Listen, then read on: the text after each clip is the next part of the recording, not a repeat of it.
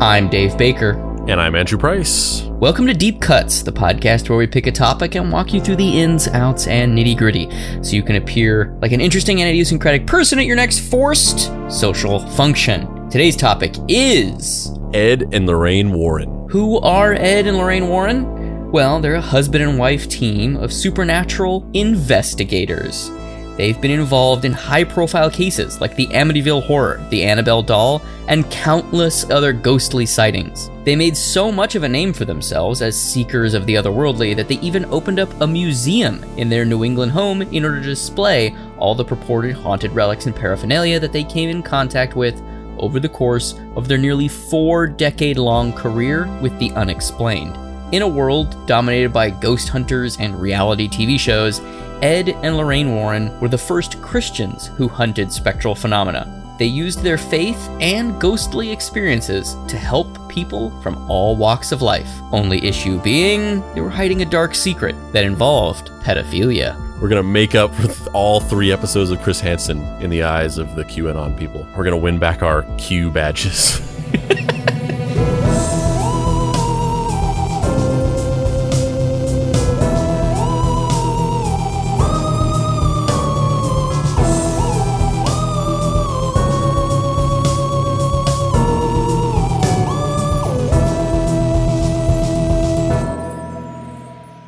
Act 1. A carnival of wigs and frilly collars. On the surface, Ed and Lorraine seem like kindly grandparents that you would casually meet at a family cookout. They have a sweetness and gentleness that's unassuming and unassertive, and it's this simple, placid civility that no doubt allowed them to succeed in their chosen field. An area of the world that's filled with black fingernail polish, fractured psyches, and individuals lusting for violence. The plain as day fact that Ed and Lorraine were, for lack of a better term, normal people is almost the very point of their existence. There's a theatricality or bizarreness to people that showboat around as ghost hunters. They have a knack for the limelight. They thirst for the... That's fucking weird. A ghost changed your script.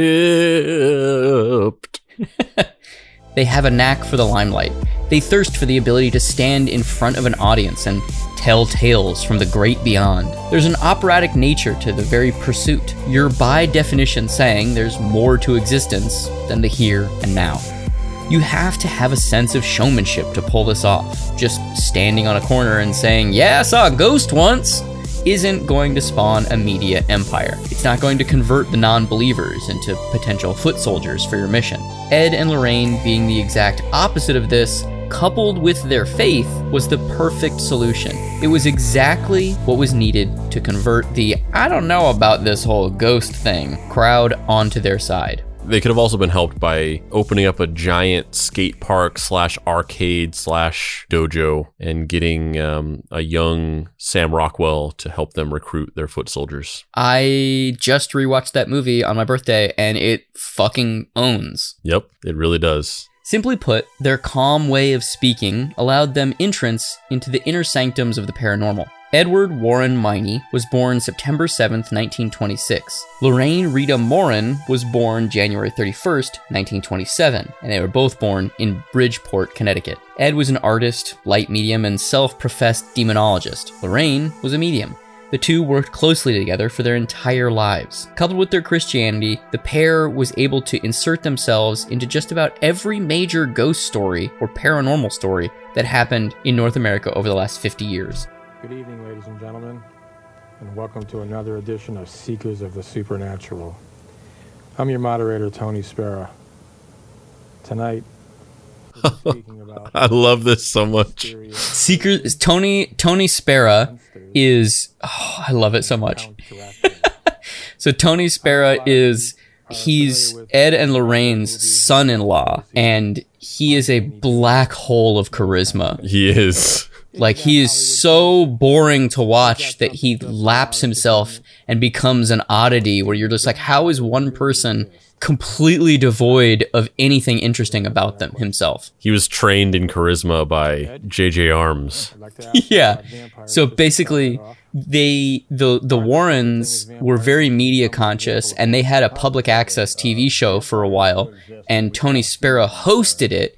And they had these kind of, topics where they would just get together and they'd be like, today we are talking about zombies. And then they would talk about how, oh yeah, I saw a zombie here and I saw a zombie there and I did.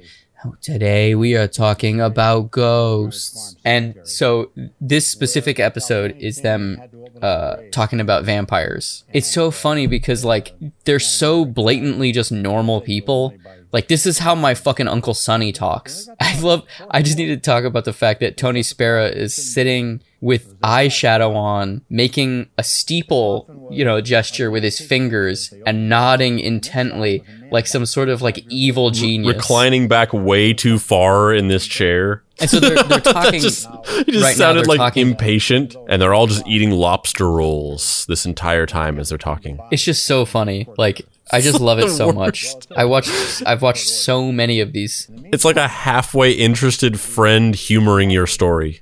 He's like falling asleep. Ground consecrated. And then they dug up the grave again, and this time, when they opened it up, inside was a corpse that looked as though it had been buried for many, many years, just a skeleton. The coffin itself had greatly deteriorated. Mm-hmm. At the time, it made quite a hullabaloo in the newspapers, and people wondered, was this a vampire? Well, it was a vampire. Let's stop watching this video. How do you make a description of fucking vampires boring? Bro, for real, right?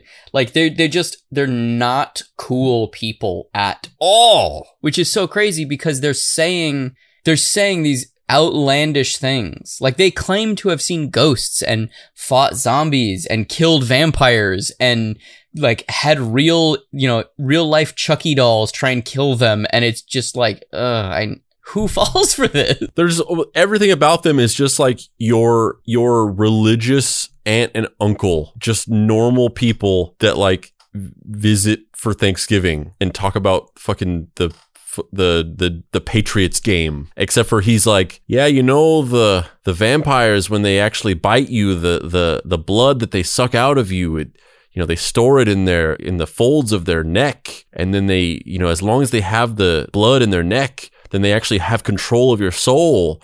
And so as long as the neck blood is in there, then they can control you like a zombie. You have to actually, the stake in the heart doesn't actually work. You have to actually behead them and drain the blood from their neck in order to regain your soul. It's just like your uncle recapping some amazing play in a football game, except for he's saying that. Yeah, yeah. It really is. It's funny because you talked about them as, like your Christian aunt and uncle, and I've said a couple times about their faith.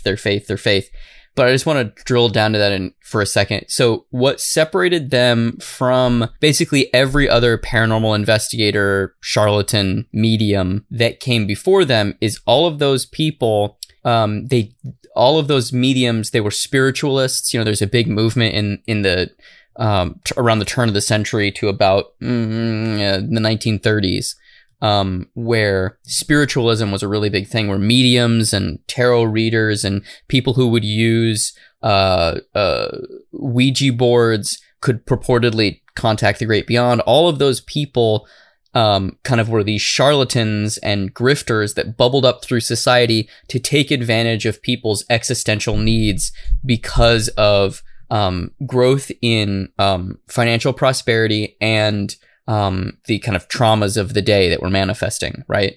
Yeah, they were opportunistic stake oil salesmen. Totally. And there was this kind of like whole cultural ecosystem that took advantage of these people, but the only precluded value is that the person being taken advantage of believed in the otherworldly or believed in the great beyond, not in a Judeo-Christian sense, but in a like ghosts and aliens way. The Warrens were a big step in a different direction in that they were also charlatans and they were also liars and they were also these kind of snake oil salesman grifters that would take advantage of people that were in traumatic situations, but they did it by using Christianity. So they would almost kind of like insert themselves into Christian ecosystems, find people that had problems, and then be like, have you thought about ghosts? Because Jesus also a weird zombie ghost guy. And so they would there were this very, you would think, incongruous combination of devoutly Christian, longtime married, conservative, older couple that also said batshit crazy stuff like, yeah, vampires exist and they keep your blood in their neck rolls. And it's totally cool. Yeah. And also, I don't know if this is the right time to talk about this, but it's so interesting to watch. So, I'm not the first one to make this observation. I forget where I really heard this from, but to watch the Conjuring movies.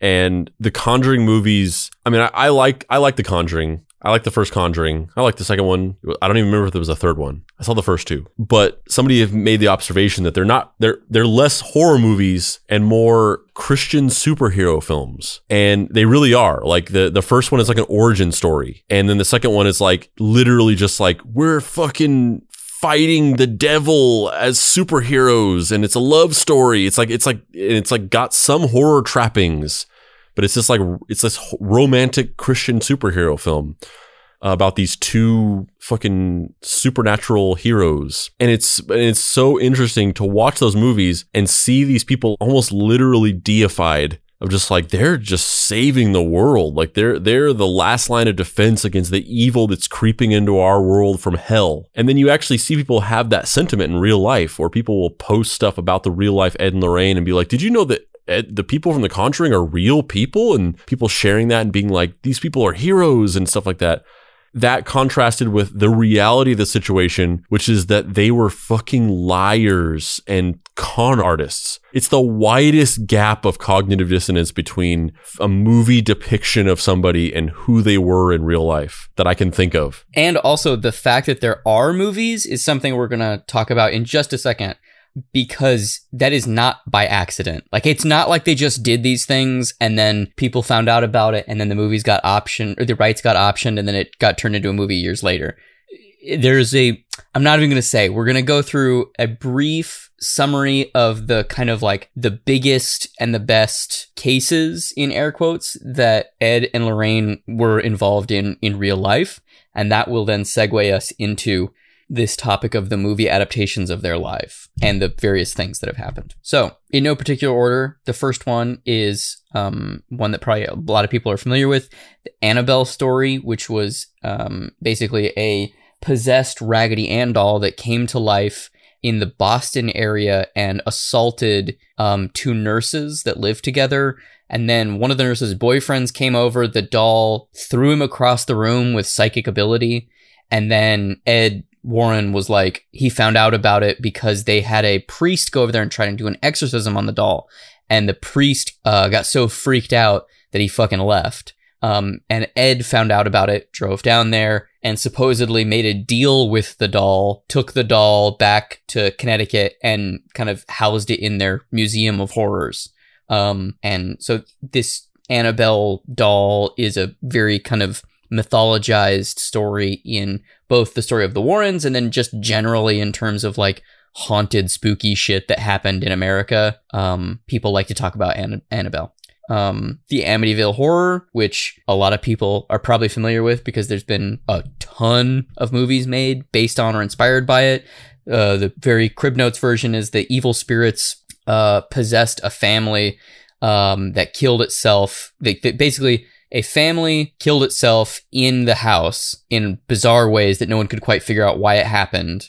A second family moves into the house, and all this weird shit happens where there's flies that are always in the areas where the various family members were killed. Possessions start happening where people start being possessed by the purported ghosts of the deceased family members who killed themselves.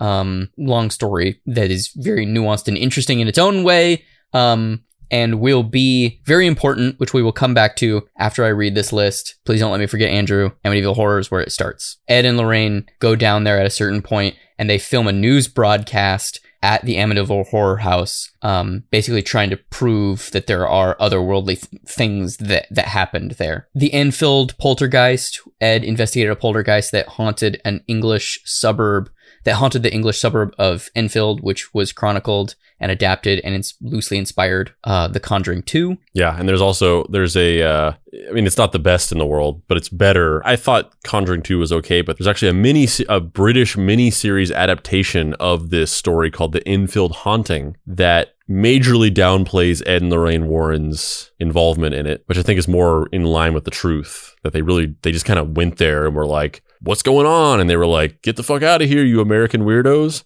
But it's a mini-series that's more in-depth about the story, and it's a lot better.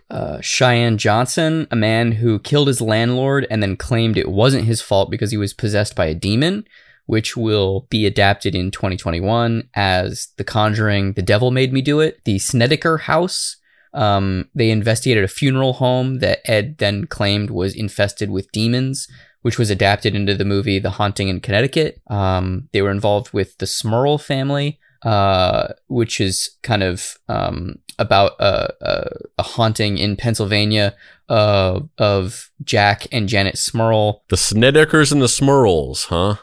And they call the Warrens, and the Warrens end up going there and then investigating it, and then it gets a book deal, and then that book then gets adapted into a TV movie called The Haunted. So the question is, have you spotted The Grift yet? Their investigations are the equivalent of Ernest Cline writing Ready Player One so that he can immediately option it into a movie that he can write, even though he ended up not writing it, I don't think. But that was his plan originally. He got co-writing credit, yeah. The answer is yes. So basically, they were friends with a lawyer, and this lawyer was the lawyer of the family that moved into the Amityville horror house. And they started seeing all this weird stuff, and they contacted the lawyer. No one's ever said this publicly, but like you read between the lines, and they contacted the lawyer to see if they could get out of buying the house because there was weird stuff in the house. And the lawyer, who was connected with people in Hollywood, basically pitched to the people who owned the Amityville horror house, specifically the father of the family, look, how about you just say the house is haunted? The Exorcist just came out. That was based on a book. I have a guy who will write the Amityville horror novelization based off of all of the stuff that you've been through. We'll get it published, and then I'll be able to sell those book rights to Hollywood to make it into a movie. What a left field counter pitch. Can you imagine that? Just like, hey, can we get out of this lease? Okay, how about this? So somebody's going to write the book, and then we option it as a film, and then you are rich. So the crazy thing is that has basically been confirmed about the Amityville horror stuff. Like it's basically common knowledge at this point that like everybody signed a contract up front. The writer got X amount of money. He wrote the book. He actually was pretty disgruntled about the fact that he didn't make as much off of the book royalties as he thought he was going to, and blah, blah, blah, blah, blah. There's a whole documentary on it. But during this whole process, Ed and Lorraine, as I previously mentioned, went to the Amityville horror house, and they were there as part of a local news crew to attempt to disprove that the house was haunted. And to my knowledge, they had never had the idea to do this kind of like IP mining ghost story thing. But they met the lawyer there, and they met the people who were at the Amityville horror house. And then they kind of stayed in contact with all these people as the Amityville horror phenomena happened. And I don't know this for sure. I'm just putting two and two together. This is where they figured out, oh, we just need to like keep records, and then we can hire people to write books based on these things and IP mine the, in air quotes, mysteries that we're selling. And it fucking worked. Like they did it over and over and over and over again, where they would travel to a place, meet somebody who was either pulling their own con, because let's be real, most ghost stories that reach this level of popularity, they're not just like your aunt seeing an apparition in the hallway that one time and having a funny party trick. Like they're full on committed to a bit to do something, you know, whatever that is, whether that's to seem like a more unique and interesting person, to make money, whatever the reason is. And so Ed and Lorraine developed this system where they travel around the world, going to these places, inserting themselves in these stories, and then getting them turned into novels, and then getting the novels adapted and getting a percentage of that money. And it's fucking crazy. They're basically like the ghost version of Chris Hansen, who everyone thought that he was like the guy who literally was like running the show To Catch a Predator and personally just like setting up all these stings, when in reality, the show was created by just completely different people and he was just hired to be the host of it. And then he went off and split from the people because he was fired. And then he like has tried to reiterate on this concept over and over again that he really had nothing to do with. He was just a fucking journalist, and to much less success in his case because he sucks at it. Yeah. Except for them, they like made a shitload of money off of doing this repeatedly over and over and over and over again. And that's also not to discount their like the money they made off of the fact that they turned the back of their house into a museum where they showed artifacts in air quotes from all of these mystery things, otherworldly things they were involved in. They would organize walking tours where they would like, people would pay them to go ghost hunting with them. They would be paid speaking engagement fees to travel around and talk about like, I saw a Dracula once. It's crazy. Something about picturing him saying that at a speaking engagement. It's just hilarious to me. Eventually, things calm down, and Ed and Lorraine more or less retire, and then they both pass away, and Tony Spera, their son-in-law, takes over the family business of being this weird sideshow huckster, and he runs their YouTube channel now, the Ed and Lorraine Warren official YouTube channel. And it is so weird because it's him telling all of their stories, which he wasn't there for, but just like, Ed and Lorraine told me about this one time when they did this stuff, and like taking people around their old house and being like, look, this is a haunted photograph that Ed and Lorraine found at this place. Really strange. It's really strange, but it's kind of mesmerizing. He does like live stream Q&As and like he's just a vortex of anti-charisma, but man, is it fascinating. Eventually, the Warrens' fame and notoriety slipped somewhat into the background until in the 2010s, a confluence of events caused them to take center stage, which netted their estate large sums of money and also revealed their darkest secret.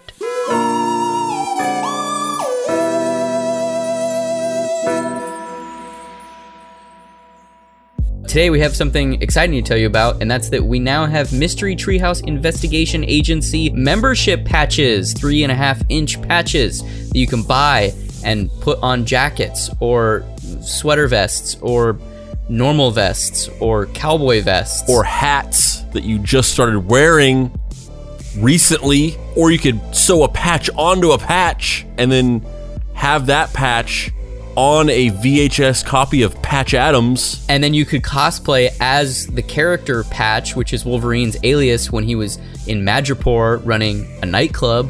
They're pretty cool. You've got an illustration of me and Dave as the Mystery Treehouse Investigation Agency. I've got a magnifying glass. Dave's got a flashlight drawn and colored by Dave. You can go to any of our websites and go to the store. You can go to heydavebaker.com. You can go to dapricerights.com where they're available, or you can go to deepcutspod.com and go to the official merch store for Deep Cuts. Bacon and legs.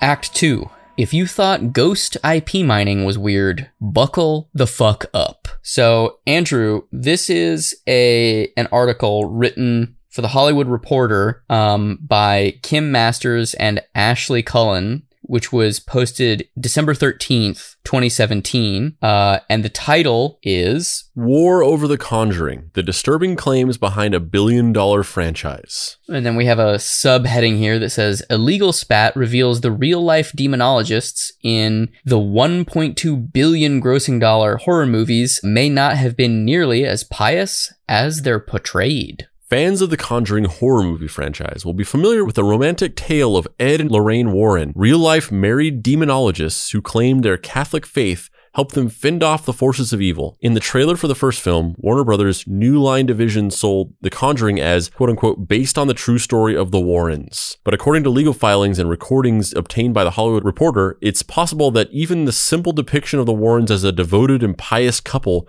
might have stretched the truth past the breaking point. It appears the top studio executives were made aware just weeks after the first film opened in 2013 of allegations that in the early 1960s, Ed Warren initiated a relationship with an underage girl with Lorraine's knowledge. Now in her 70s, Judith Let's just Penny... stop right there for a second. Let's stop right there. We gotta just stop right there for just 1 second. I feel like you blew through that sentence. Ed Warren initiated a relationship with an underage girl with Lorraine's knowledge. I'm Chris Hansen, and I want you to have a seat over there.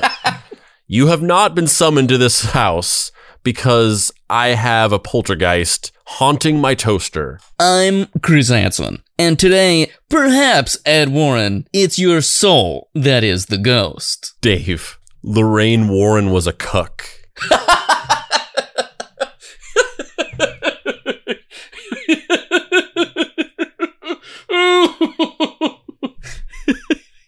Oh, all right. I'm sorry. Oh, I love it. All right. Feel free to keep going. Now in her 70s, Judith Penny has said in a sworn declaration that she lived in the Warrens' house as Ed's lover for 4 decades. 4 decades? Jesus. It is unclear whether Warner Brothers took any action in response to these allegations, but the sequel continued to portray them as a happy couple in a conventional marriage, not a weird pedophile swinger thing. Warner's declined to comment, but an attorney for the studio has asserted in court papers that a disgruntled author and a producer suing the studio over profits from the franchise are pushing the story of the Warrens' personal lives as part of a vendetta. Ed Warren died in 2006, and Lorraine Warren's attorney, Gary Barkin, says the family has no knowledge of the alleged conduct, and his client, now 90, is in declining health and unable to respond to the allegations. I mean, this is actually, I'm making all these joking references to the Chris Hansen episode, but this sounds very similar to the Onision thing that we talked about extensively in the Chris Hansen episode. Like an older male who carries on a underage relationship with a second girl with the permission of the significant other.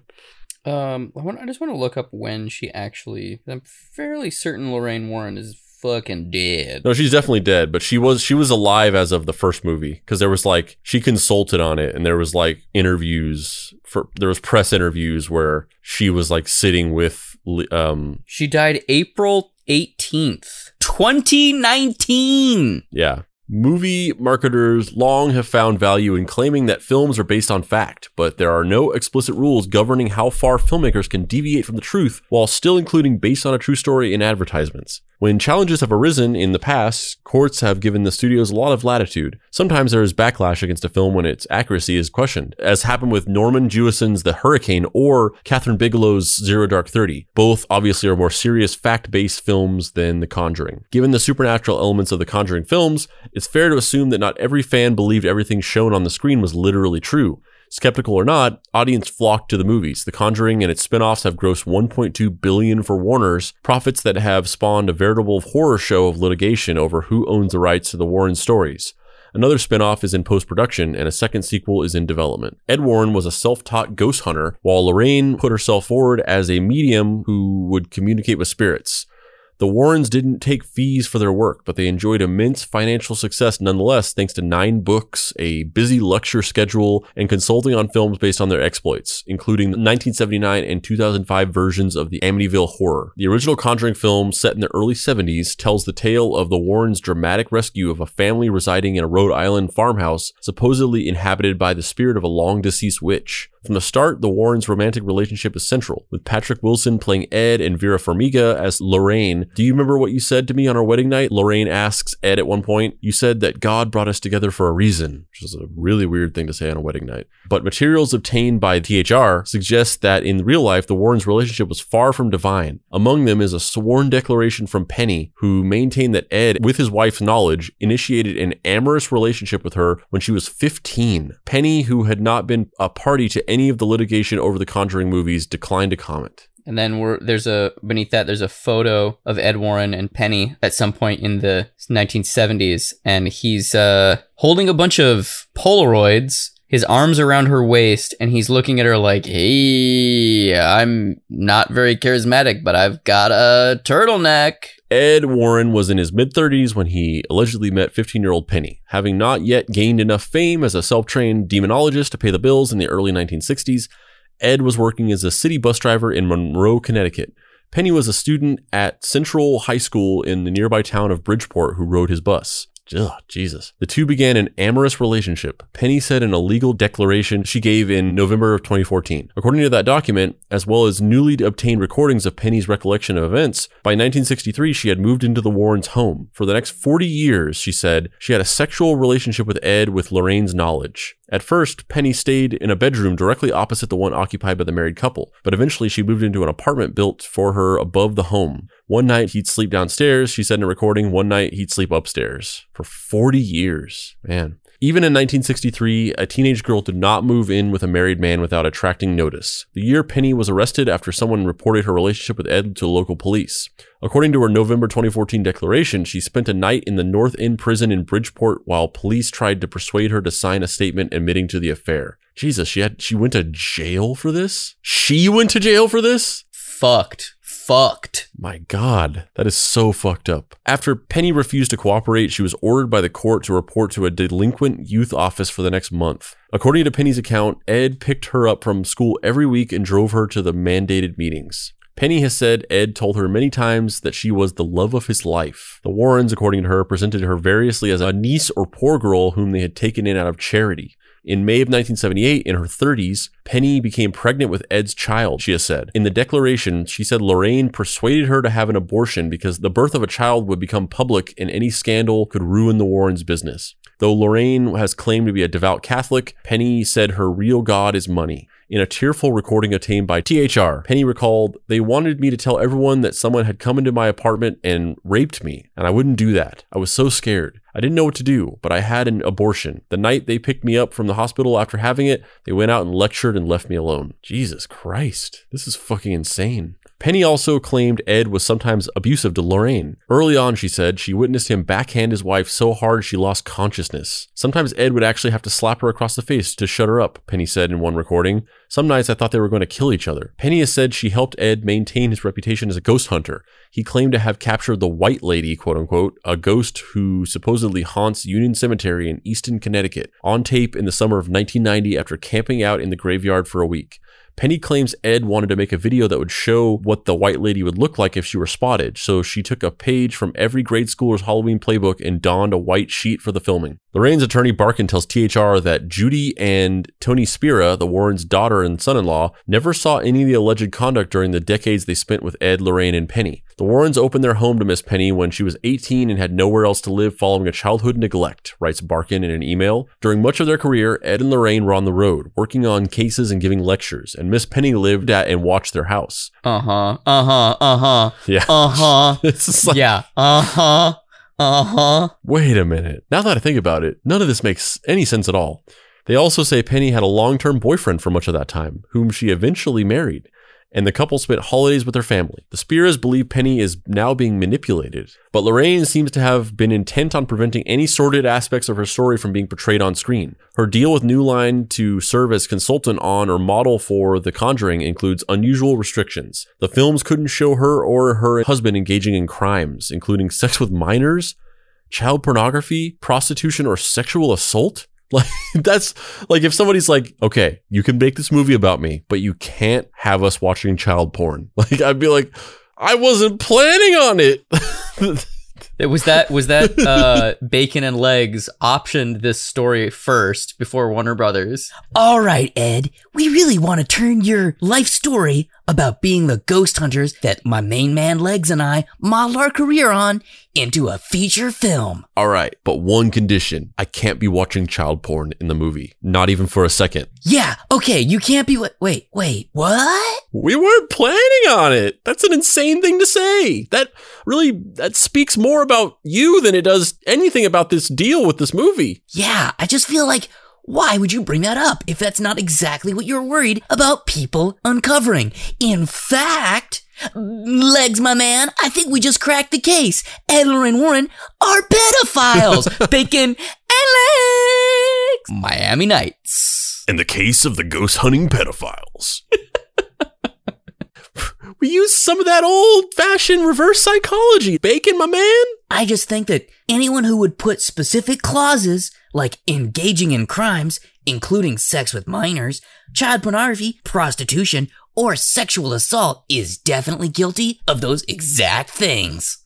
It's just not a normal thing that you would specifically request for those things to not be put in a movie about you. It seems like it'd be a given in 99.99% of situations that you wouldn't do that, let alone in a movie about religious ghost hunters.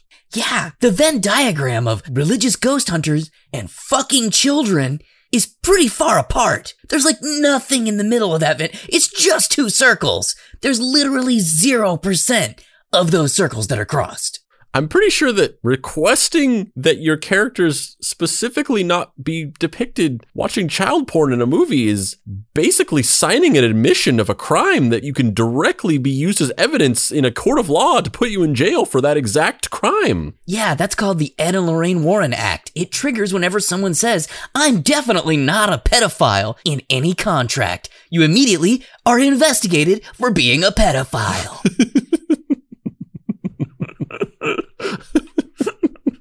Neither the husband nor wife could be depicted as participating in an extramarital sexual relationship.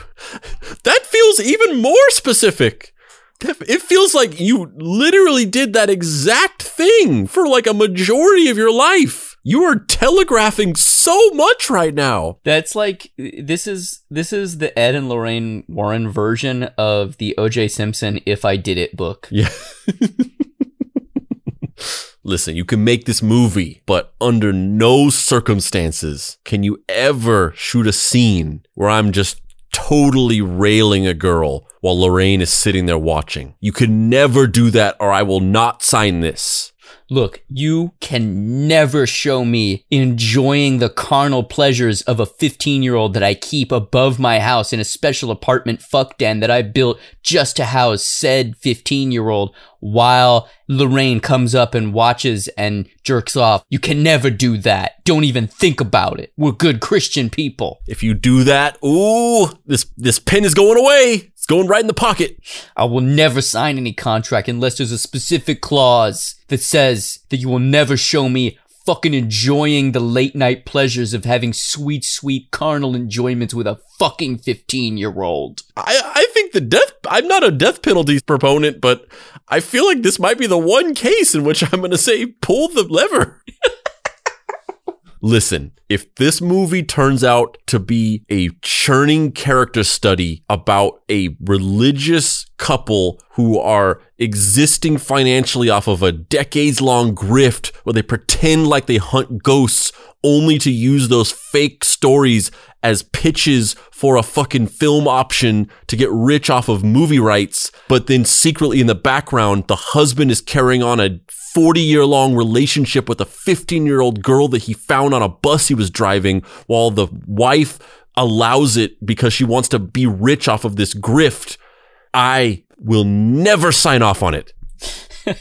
Look, all I'm saying is that if you try to bring me a contract and that contract is spelled any other way than cuckold, I will not sign that contract, because you know what they say, you can't spell contract without cuckold. Ed, I don't think, I mean, that's not, not all those letters are in, Ed, that's not how that works. No, you listen to me, fancy pants Hollywood lawyer man. I'm from Connecticut. We know how we do it there. I was a bus driver for 40 years when I picked up 15-year-olds. I know how life goes. I think you've rabbit seasoned, duck seasoned yourself into forgetting the plot and admitting your crimes openly. Look, I'm not going to say that I enjoy 15-year-olds and keeping them low-key against their will in a perpetual cycle of low education and financial dependency in a private cell above my house. I would never say that. I know exactly what I'm doing. I know where I'm at. I'm at this fucking rinky-dink lawyer office in the middle of nowhere, Los Angeles, and I hate it, and I want to go back to Connecticut, the whole land of the free, home of the brave, America, fuck yeah. Also, I just miss my girlfriend. I mean, what? I just want to go see my daughter. That was the you could have you could have ended it in the beginning, but certainly you could have ended it before that last sentence. I just miss my daughter and my sweetheart son-in-law, Tony Spera, who is definitely not in on this grift and definitely will not prosper for decades to come off of our name and has definitely no knowledge of any sort of pedophilic, weird relationship that I have. I literally walked in the room and said, "Hey, Ed." I know how you lawyers are. You always get things twisted in people's brains. I know how you are. I'm glad we're boy detective werewolf hunters by night and high school students by day and then lawyers by like lunch time-ish. Wait, what was the middle thing? You go to high school? You take the bus? Oh, God, no.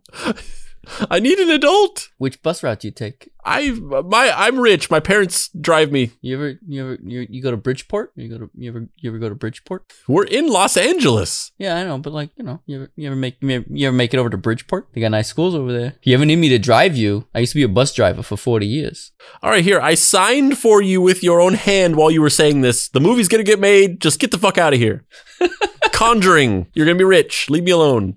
Talent attorney Jill Smith says she had never seen specific language barring such depictions, though individuals selling rights to their stories sometimes restrict portrayals. Soon after the original Conjuring movie opened, producer Tony DeRosa Grund sent an email informing top Warners and New Line executives that the film was a far cry from the advertised true story of the Warrens. DeRosa Grund, now locked in a legal battle with Warners over profits from the movies after he claims he was unfairly shut out of the sequels and spin-offs, said in his September 2013 email that a woman close to the Warrens had seen the movie and was mortified as to the inaccurate portrait of the relationship between Ed and Lorraine Warren. Among those copied on the email were Warner's chairman Kevin Tsujihara and marketing chief Sue Kroll, as well as Toby Emmerich, then president of New Line, outside counsel Michael O'Connor, and in-house attorney Craig Alexander. It is unclear whether Warner's responded. Not only was the Warrens' marriage a far cry from the one portrayed on screen, DeRosa Grund wrote in his email, but their daughter, also named Judy and portrayed in the original film by Sterling Gerrans, had lived not with her parents but with Lorraine's mother.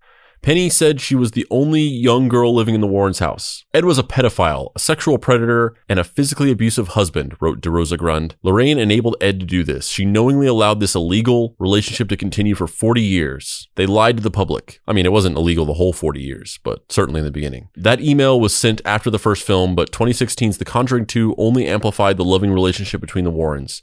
At one point, Ed adoringly sings "Can't Help Falling in Love" to Lorraine, and the film ends with a callback to that moment as Lorraine puts the record on and the two slow dance in their living room. The Warrens' straightforward earnestness fuels the film, more so than their Catholicism, wrote Sherry Linden in THR's review of The Conjuring 2. Amid the chills and thrills, the childhood anxieties and vulnerability, James Wan has made a celebration of the demonologist duo marriage. In this September 2013 email, DeRosa Grund wrote that he had assured Penny he could temper the romantic relationship shown between Ed and Lorraine in the sequels. He warned the executives that Penny might tell her story to the media. Once this comes out, do you think Patrick Wilson or Vera Farmiga would knowingly play Ed and Lorraine ever again, he asks? The answer is no one would. No amount of spin from any crisis PR firm can ever fix this once the truth comes out. Penny has never told her story to the media, but it nearly surfaced as part of the sprawling legal fight over the films. Author Gerard Brittle claims in a pending lawsuit that the Conjuring franchise rips off his 1980 book, The Demonologist. Brittle is suing the Warrens and New Line for a staggering $900 million. The studio has argued that its films are protected from copyright claims because, quote-unquote, no one has a monopoly to tell stories or make movies about true-life figures and events. But Brittle counters that the studio is aware that the portrayal of the Warrens in his book turned out to be far from truthful. Brittle claims he believed the stories the Warrens told him, but later found out they were concocted.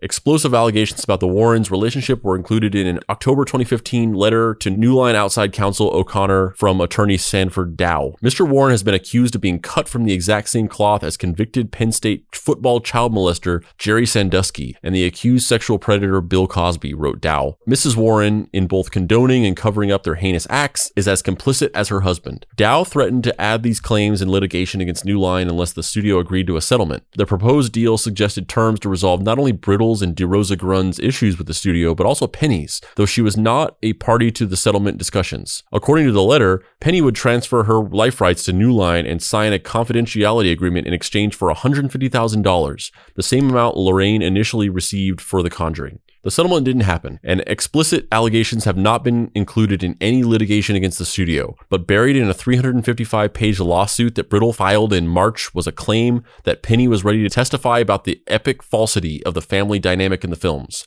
The lawsuit said Penny would disclose the absolute charade of this family dynamic as told by the Warrens and as depicted as fact in all of the defendants' movies.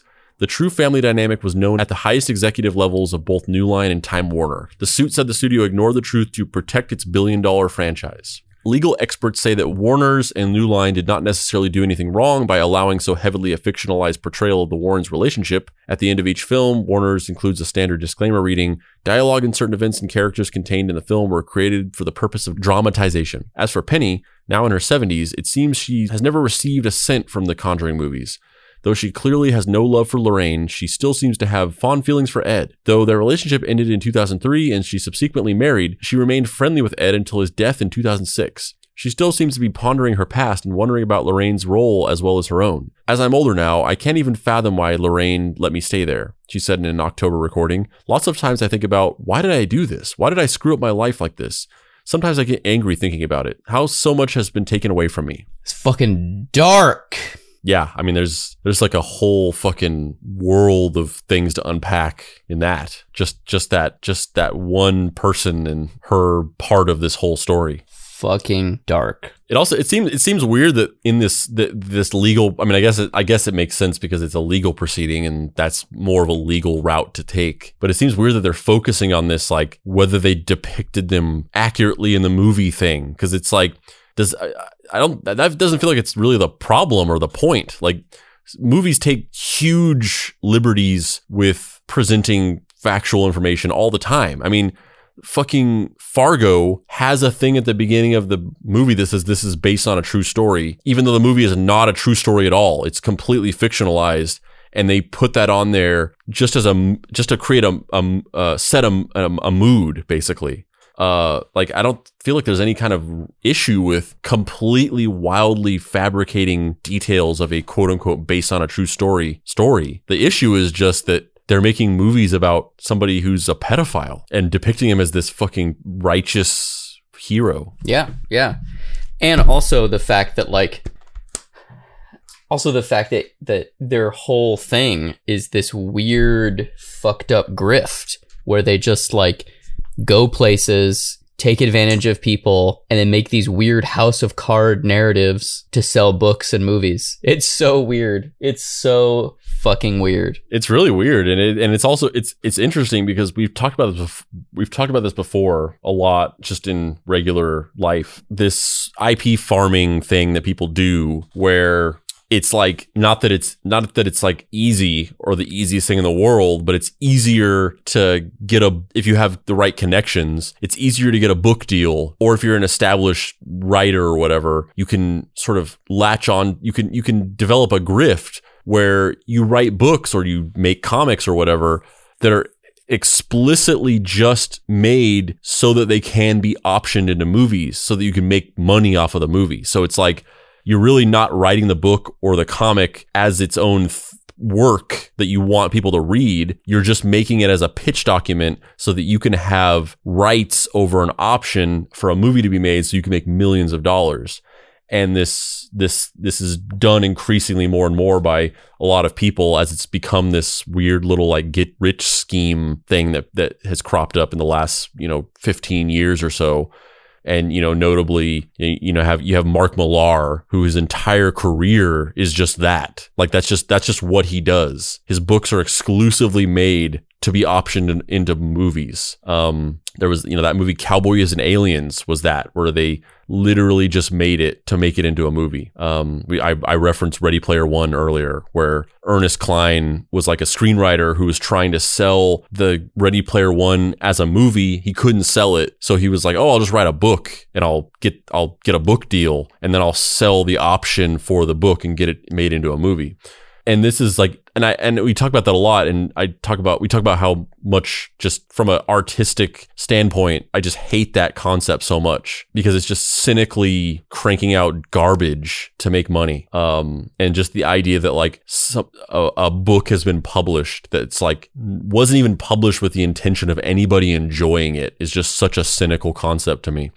But this is even weirder because it's like, it's not like writing a book or like making a comic or whatever. Like that's one thing, but like they like, in order to do the same grift, they like staged like fake fucking hauntings. Like that's going way out of your way to option a movie.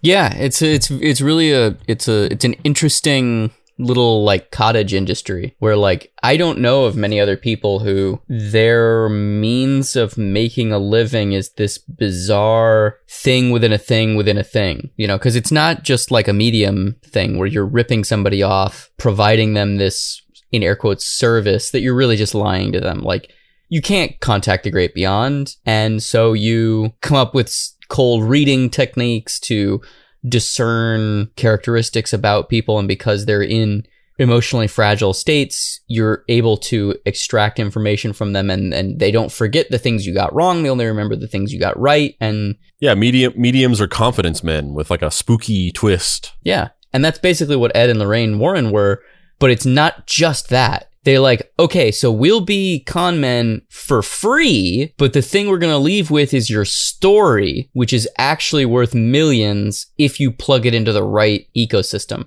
Like there's like a math equation that they figured out where it's like a story that has X number of spooky and X number of like young woman. It's like young woman plus scary thing plus dark house times ghostwriter making a novel times lawyers connections in Hollywood equals within 5 years we'll have a movie deal. You know what I mean? Like it's so strange. A weird formula, but it jumps over out of the fucking world of writing books and doing paperwork and math and jumps out into like real life where they're just like at mansions just being like, there's a ghost and this is a movie and that's a movie and this is a movie and that's a movie.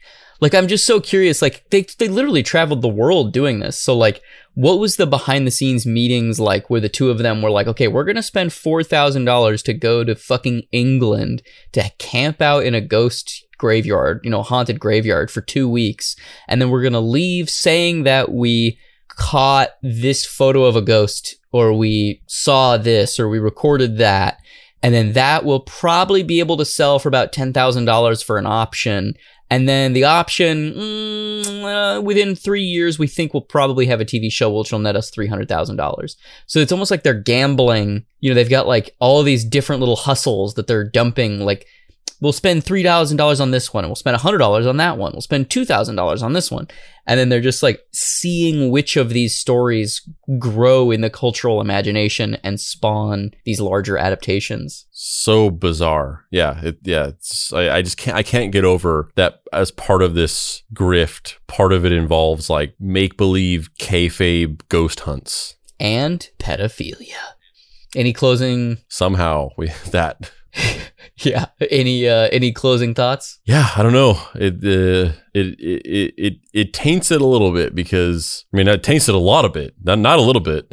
Yeah, I was gonna say it. Also, I feel like that's poorly chosen. Does it really taint it? Because taint. Mm-hmm. Ed Warren's Taint. Ed Warren's Taint. That's the sequel to Verhoeven's Toupee, Gilliam's Gumbo, Ed Warren's Taint.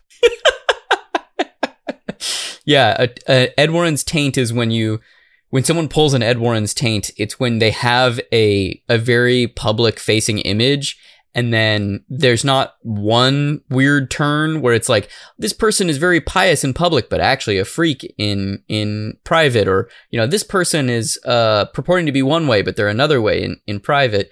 There's that, but then there's another double helix, and the end of that double helix, which is just a completely unexpected turn, that area is the Ed Warren's Taint. You know, these Christian superhero ghost hunters that go around just like stopping evil from invading our mortal plane? Well, actually, they're grifters and completely fucking scamming you.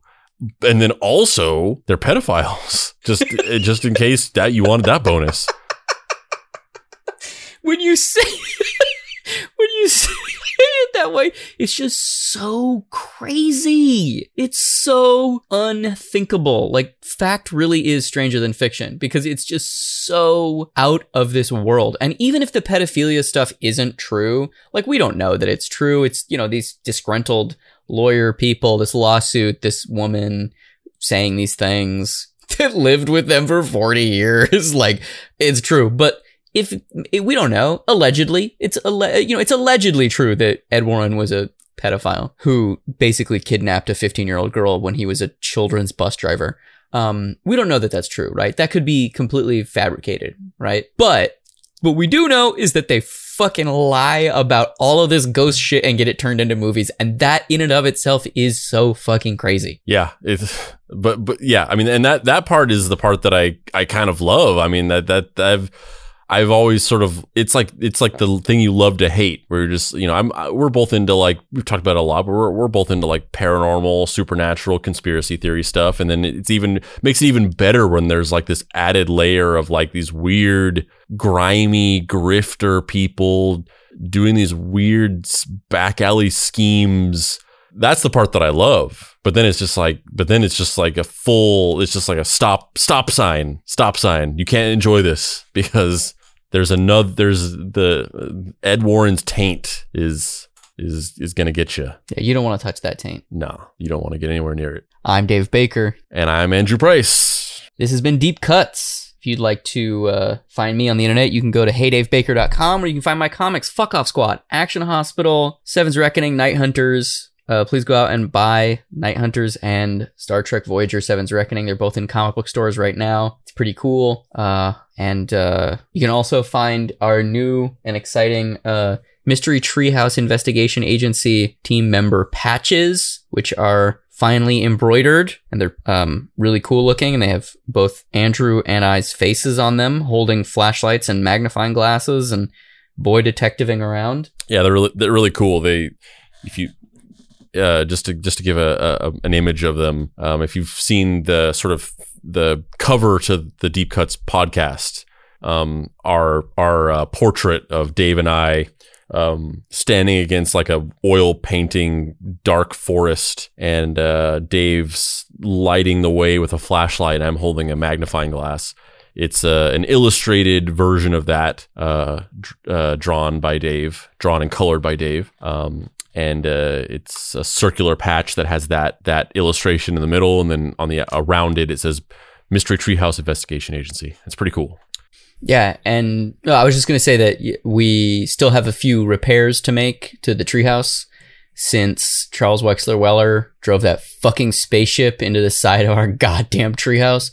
So all of the funds go to repairing the treehouse. And once that's fully repaired, then we can be back up and operational. We can start solving crimes again. And if you have a patch, then we can call on you as our partners in crime solving. Yeah, junior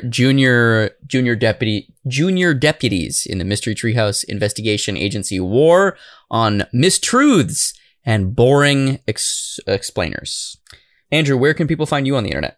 You can find me just in some old Victorian New England house, pretending like a little girl is speaking in tongues to me and interpreting it as I pull on a string that makes a painting in the corner of the room rock back and forth, and then strategically step on a certain plank on the floor that makes the house creak in a way that sounds like it's coming from a different area of the house. And you can also find me at dapricewrites.com, where you can pick up my book, Deadbolt AI Private Eye, or you can also pick up our new Mystery Treehouse Investigation Agency patches, which are also available on my website in my store, or you can also get them at deepcutspod.com in the official Deep Cuts merch store. All three places you can get them. No particular reason why you would choose one over the other. They're just all in all those places. And in closing, I would just like to say, the one on Dave's store is 3 pennies more expensive because he's the fucking dick. Yeah. In closing, I would just like to say that it's kind of a bummer that these crazy grifty peeps got to be so pedo-y, because I was really into them for a hot minute.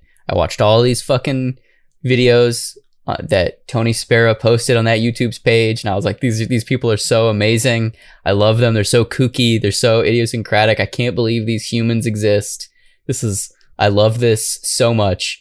And then I found out some of this other stuff, and I was like, hey. And then I got Ed Warren's Tainted. Today we got a couple more Napster episode covers to play. We have 2 more covers by Just Andy, who are doing a cover of a chorus a day leading up to the release of their album Big Chorus. And we also have a cover of the Berries and Mush song by Jordan Phillips, who picked up his rusty old alto sax that he hadn't played in a while, went into his basement, and figured out how to play it. So check it out. Why would you take me out to the shallow grave? I had to rest between the turn and the day. Can't you see I died underneath your supervision? Well, whether or not you believe life bleeds into decay, false or true, I have you. We'll go again and again. We can do what we want to, and go again and again and again. Me and you, we're gonna say this through. We go again and again. I know you do what we do. We go again and again.